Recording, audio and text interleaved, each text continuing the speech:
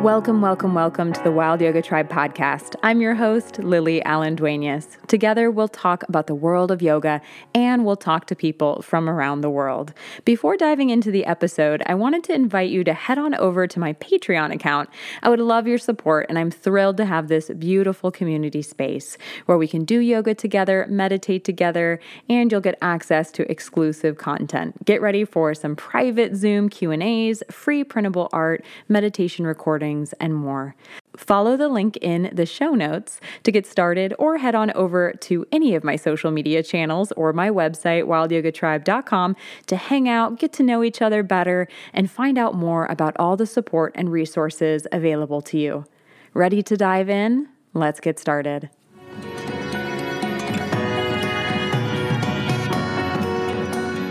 Namaste, family, and welcome back to the Wild Yoga Tribe podcast. Today, I'm so excited to welcome Sulla Atakul onto the show today. She's a yoga teacher from Cyprus, and she has actually had a career as a lawyer until she realized that she just wanted something else. She fell in love with yoga and Pilates, and now she has so many certifications in yoga, prenatal, aerial, restorative, as well as in barre and Pilates. So I'm excited to talk to her more about how she aims to increase flexibility and mobility while decreasing emotional and physical discomfort through movement. So thank you so much, Sulla, for being on the show today with me. Hi, Lily. I'm so excited to be a guest on the Wild Yoga Tribe podcast, and thank you so much for having me. Thank you. Thank you. And so to get started, how about you share your story with us? How did yoga first come into your life? How did yoga find you? When I was a teenager, my father was practicing yoga. And he would always tell me that I should definitely try yoga. It's going to feel so good. He's releasing all of his stress when he practices. And as a teenager, I think this is like everyone when I say this. Most of us, we find what our parents do quite lame. So I thought, yoga must be very lame. So I never wanted to try it. When I was in university, I was going to this Pilates studio where there was also yoga. And one of my friends, she really insisted that we should try it. So I said, okay, I'm going to come with you for 3 classes until you get used to it. And then I will never come. And I went, I think, for 3 years without a break. And she was the one coming for 3 classes and never came with me. So I fell in love with yoga as soon as I started trying it. I was so surprised to find so much movement and discovering the abilities of my body. It took me by surprise. I didn't expect it to be so nice. And from that point on, I think it's been 12 years now that I have been practicing. And it's one of those things that I can never imagine being out of my life. Oh, that's amazing. And I love that story of how your dad was practicing it ever since you were little. And you were like, no way, that's lame. I'm not interested. Yeah, I kept saying that, spiritual stuff, not me. I want active stuff in my life. Yeah. And were you watching him practice ever? Was he practicing at home, or did he take you to studios? No, he was going to the studios, and he was actually leading classes at the beach when their teacher was away on holidays during the summers. But I would never accept to join, or I would never accept to try, because I thought it was probably something very boring, because I didn't understand what yoga was about at all until I actually tried it for myself. That's such a common thread, that people don't have any idea what yoga is, or they have a misconception about it. Like it's just exercise, or it's just stretching. It's so easy, or I can't do it. I'm not flexible. Like all of these misconceptions just seem to fly out of the mind and out of your perception once you actually try yoga. Do you have students that you work with? Yeah, I just would love to hear your perspective on that. Yeah, I do have some students who have been skeptical about yoga, who came in the class with other friends and they were like, no, I don't like slow stuff. I don't think I want to stretch. And then after trying it for the first time, they were also, just like me, mind blown. And they were like, so this is yoga. I never imagined yoga to be so nice. Yeah, absolutely. And so walk us through your journey of how you decided that you wanted to be a yoga teacher and your trainings, or what kind of shifted in you. Because I know you were working as a lawyer. So what happened? To be honest with you, I knew from the beginning that law wasn't the career for me. I was a good student, so I studied law and I actually was very successful in university throughout my studies. But when I first started practicing the actual profession as an intern lawyer, I realized it really wasn't for me. And I didn't really know in the beginning why it wasn't so much for me. But looking at it now, the entire environment, the way people interact with each other in law offices, between clients and lawyers, between lawyers and other lawyers, in the courthouse, it's all a very negative environment, especially in the country I was practicing in North Cyprus. I think that has been one of the biggest reasons, followed by the fact that I like to move my body. As a person who likes to practice yoga, stretch, it was torture for my body to sit for such long hours every day in front of a computer, in front of a desk. So I wasn't enjoying it, and I was working very long hours. So I needed to wake up really early in the morning to go for my practice. Or when I was an intern, I actually convinced my 70-year-old boss to join me in yoga so we would get off one day of the week early. And so I could go to the studio and catch a class. So I think it was a very natural thing. I started teaching Pilates. That was the first teacher training I did.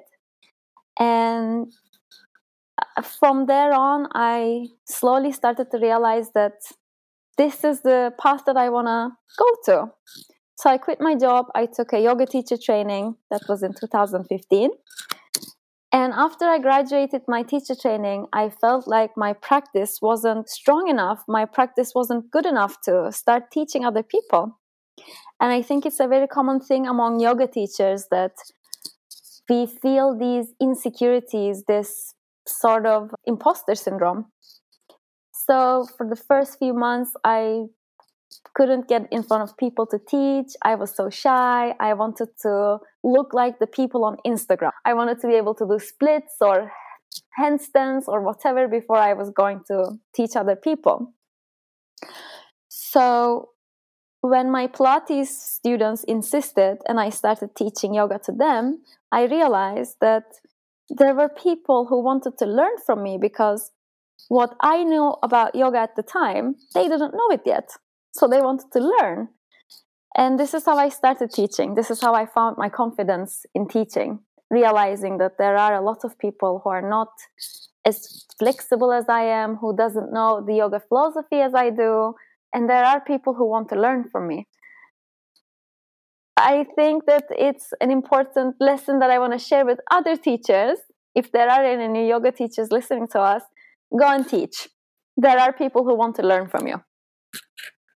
I love that so much, because there is so much fear around being a yoga teacher. I think you always have that imposter syndrome. How could I teach? There's so many people who are more flexible or better or have studied longer, and there is room for everybody. And there's so many people out there who need to hear what you as a teacher have to share. Exactly.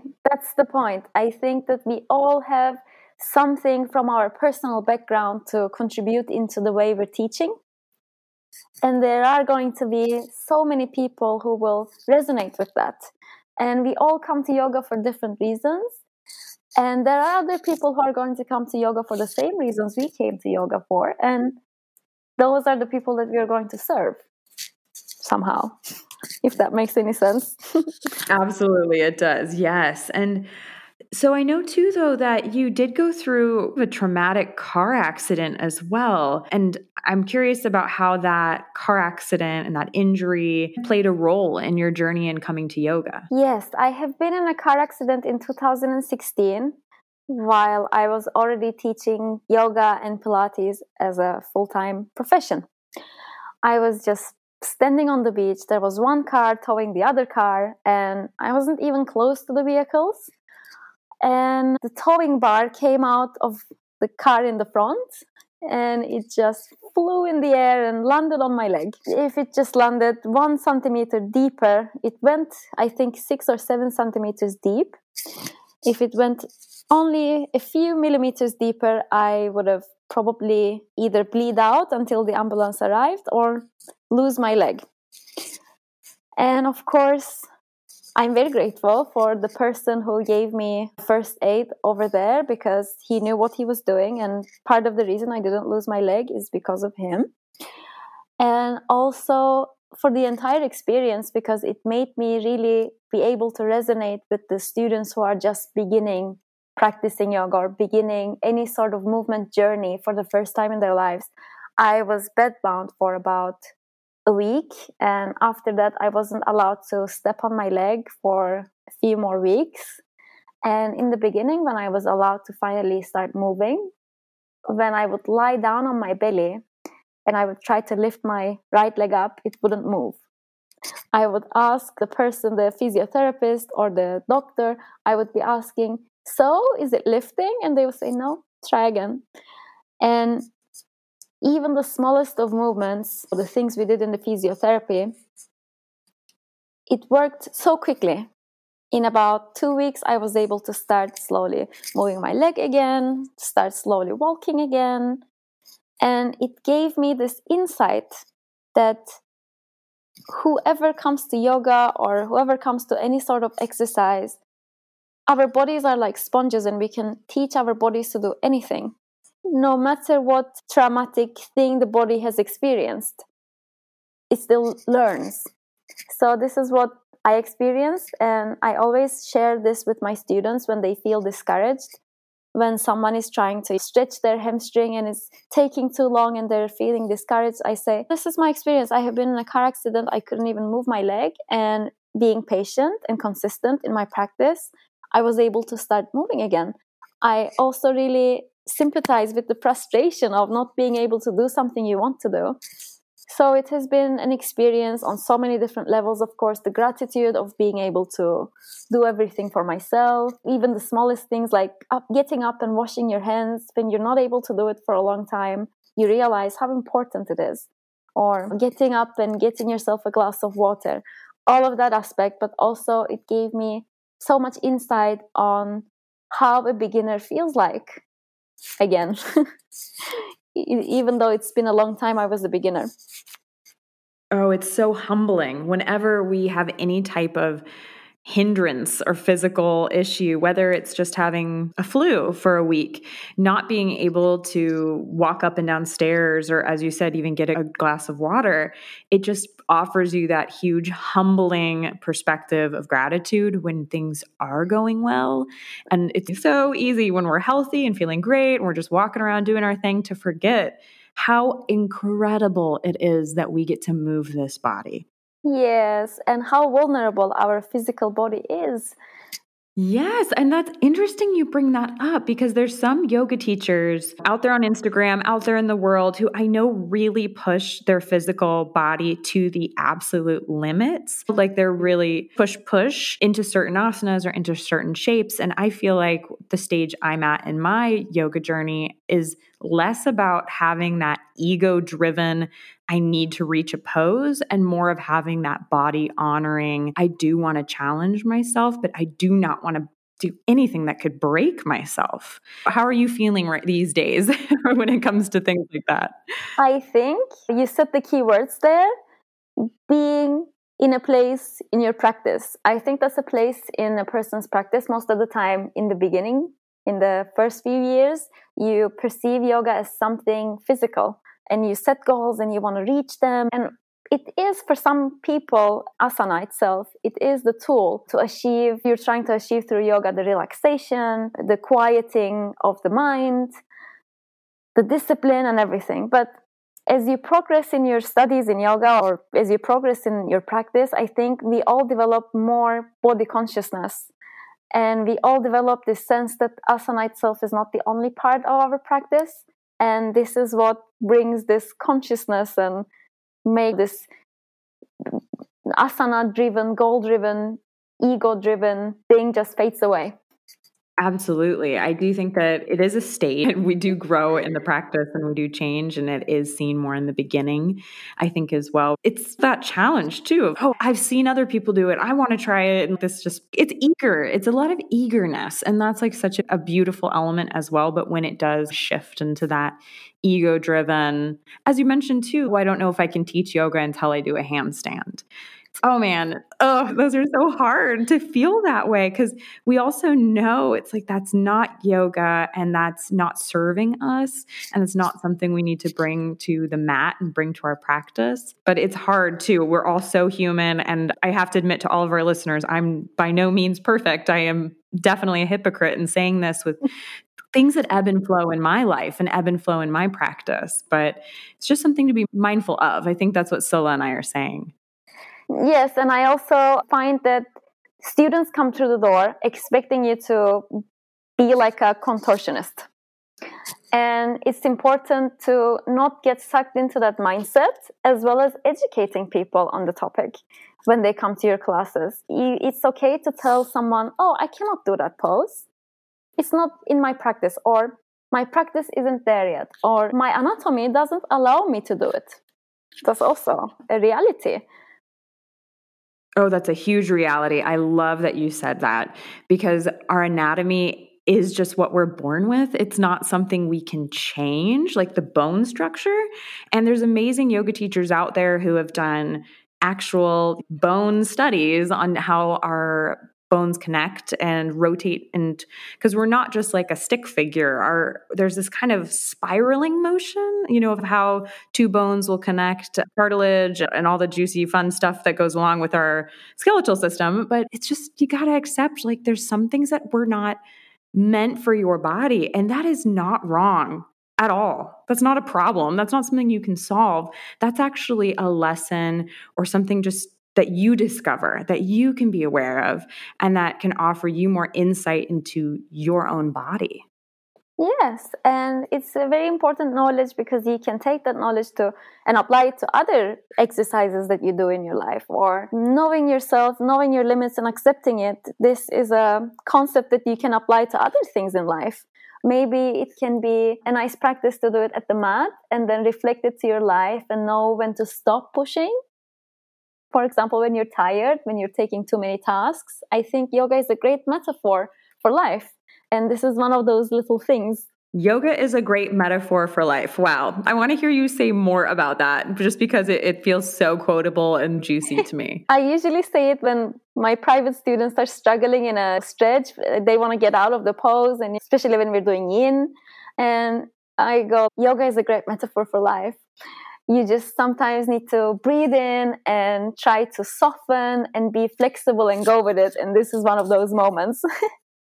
Also, it really does apply to many other things. For example, for me, I always had body image issues growing up.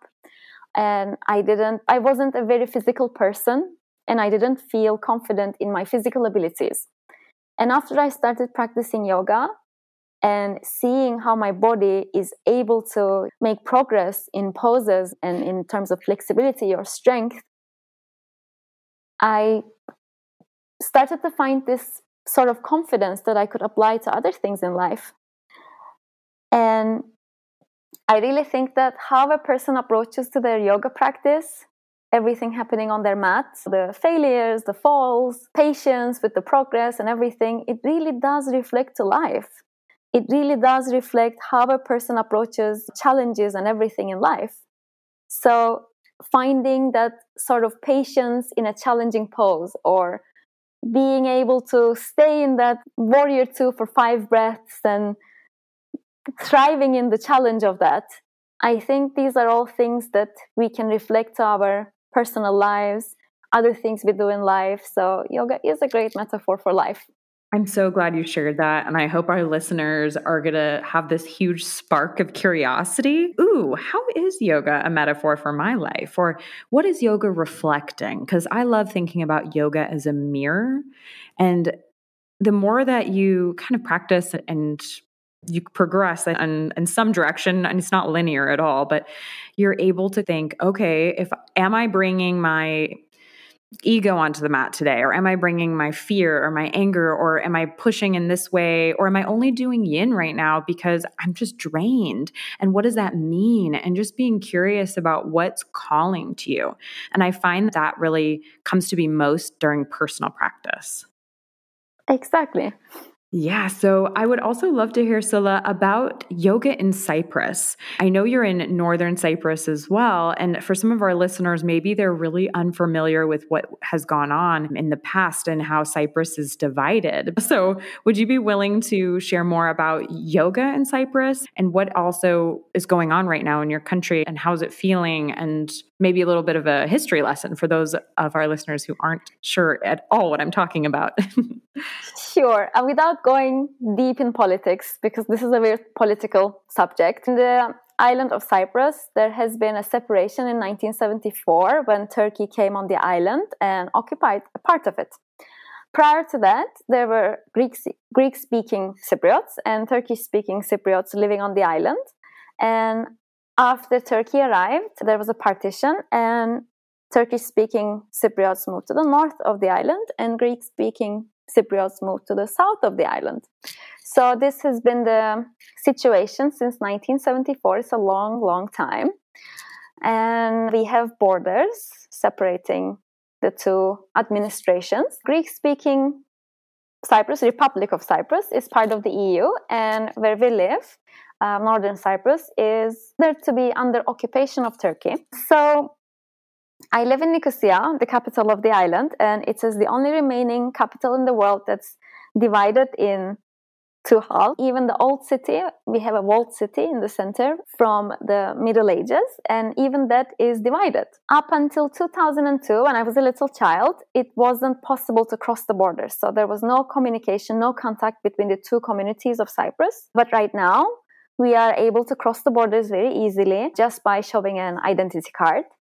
And we are building relationships, trust, and communication between the two communities. And I'm really hopeful for the future that we are going to have a better relationship. And in the meanwhile, I can safely say that yoga world is a place where you can still connect and communicate. We do sometimes joint events. It is possible for a Turkish-speaking yoga teacher to go and teach in yoga festivals in the Greek-speaking part in Republic of Cyprus and vice versa. So it's another aspect of yoga that I really like, that it brings people together no matter what. And you can definitely see that in Cyprus. What I love that you said, Scylla, is that yoga brings people together no matter what. And I love hearing that it's this kind of space where you can go into studios and hopefully you have students who are Turkish Cypriots or Greek Cypriots, and everyone can come together and practice or have a community that feels like outside of anything that's going on in politically or externally. Is that kind of how I'm hearing it? Is that correct? Yes, exactly. And yeah, this is the beauty of yoga. People put politics aside, people put differences aside, and it brings unity. At the core of yoga, the word itself, yuj, the root of yoga, and the Sanskrit word yuj means to yoke, so to bring two things together. Isn't that amazing? That's exactly what I was thinking when I said it brings out the unity. Yes. Oh, so I guess it's the perfect opportunity then. I ask every guest on the show, what is your definition of yoga? I know we do have the sutras and texts, and there's so many different ways to express that. But for you, what is your definition of yoga? Yoga is a tool for exploring the world, exploring myself, and exploring how it all connects together. I love that you said yoga is a tool for exploring the world too, because that's definitely what I try to do on this podcast is like explore the world of yoga with everyone around the world. Like, I love that when you get to know yoga and you sink your teeth in and you become curious and open, it does open the whole world to you. This is so true. This is what I experienced with yoga. It brought so many different people to my life from all around the world. And it all somehow connected together through yoga. And I'm living in an unrecognized country, on an island, on a tiny part of an island, and somehow I get to meet a lot of people from all around the world, change experiences, conversation, thoughts, and it's all thanks to yoga. I feel really blessed. Me too. I definitely feel blessed with how it just expanded everything. The more that you practice and you reach out or you just are doing yoga, people magically show up. People come into your life. And usually if someone's practicing yoga and you meet someone else who's practicing yoga, no matter what, you have something in common. And you maybe have a similar, maybe just a little similar, just even if it's a sliver, but a perspective on the world of being open, receptive, curious, kind. I love that about yoga. I think it has great principles and values, and it just makes you more curious about yourself and others. Yes, and not to be biased, but I think yoga people are the kindest, most compassionate people. Yeah, not to be biased, but not to be biased. No one would think that, no. But I would love to ask you too, I'm sure some people who've listened to this podcast want to know more about you and want to reach out or have a question. And I will link your social media. I know your Instagram, YouTube, and your website here in the show notes, wherever anyone can find or wherever anyone listens to podcasts, they can just open the show notes and click the links.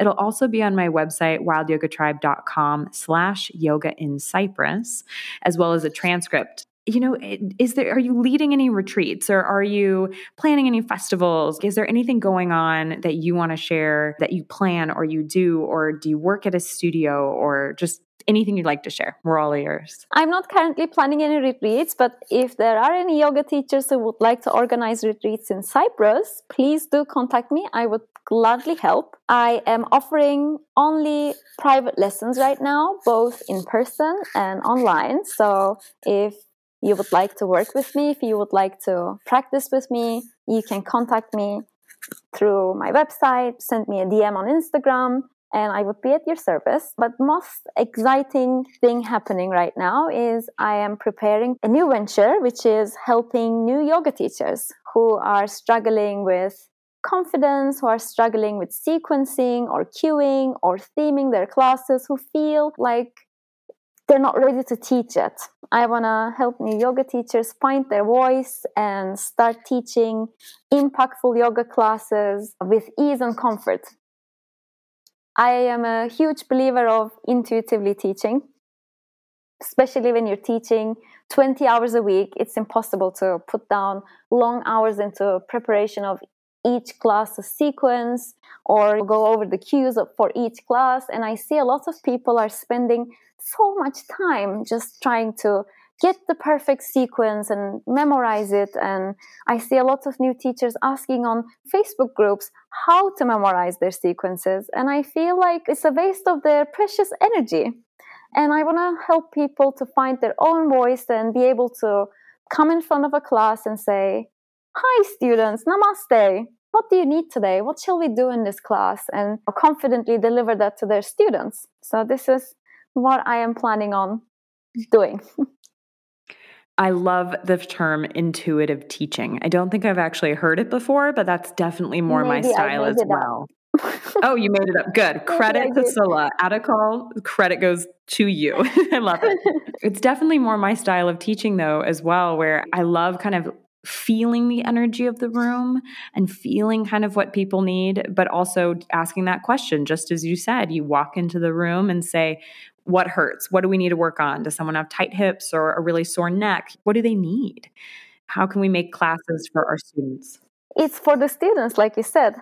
We deliver the class for the students. So when we are just home and focusing on creating the perfect class, we're not really sure how that's going to serve the person who walks in the door, especially with group classes. I think that's a challenge because sometimes you spend hours preparing a flow, preparing the cues, and then you show up there and 4 out of 8 people have, I don't know, a hip injury that prevent them from doing half of your sequence, and what then? So it's important to be able to just show up and prepare something for the needs of the students, to deliver them a practice for them rather than a practice to feel good about our own teaching abilities. Perfect. Well said. Thank you so much, Sıla, for joining me on the show today. It has been such a joy to be with you. Thank you so much for inviting me, Lily. It was so much pleasure to be part of this and to have this conversation with you.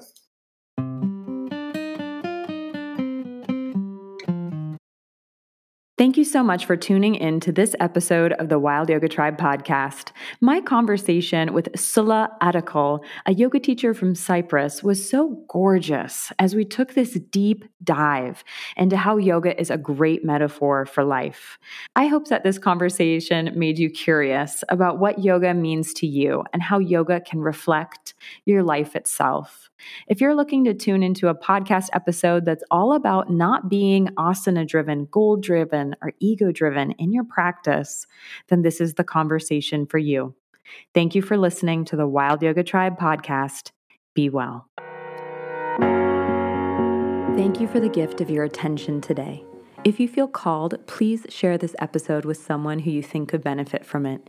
Leaving a review would also be so appreciated. I also hope you can join me online on my website, wildyogatribe.com, or on social media. I would love to get to know you better. I would love to share with you and to hear your thoughts. Send me a DM, send me a note, get in touch. It would be great to hear from you. And as always, be well, dear one, be well.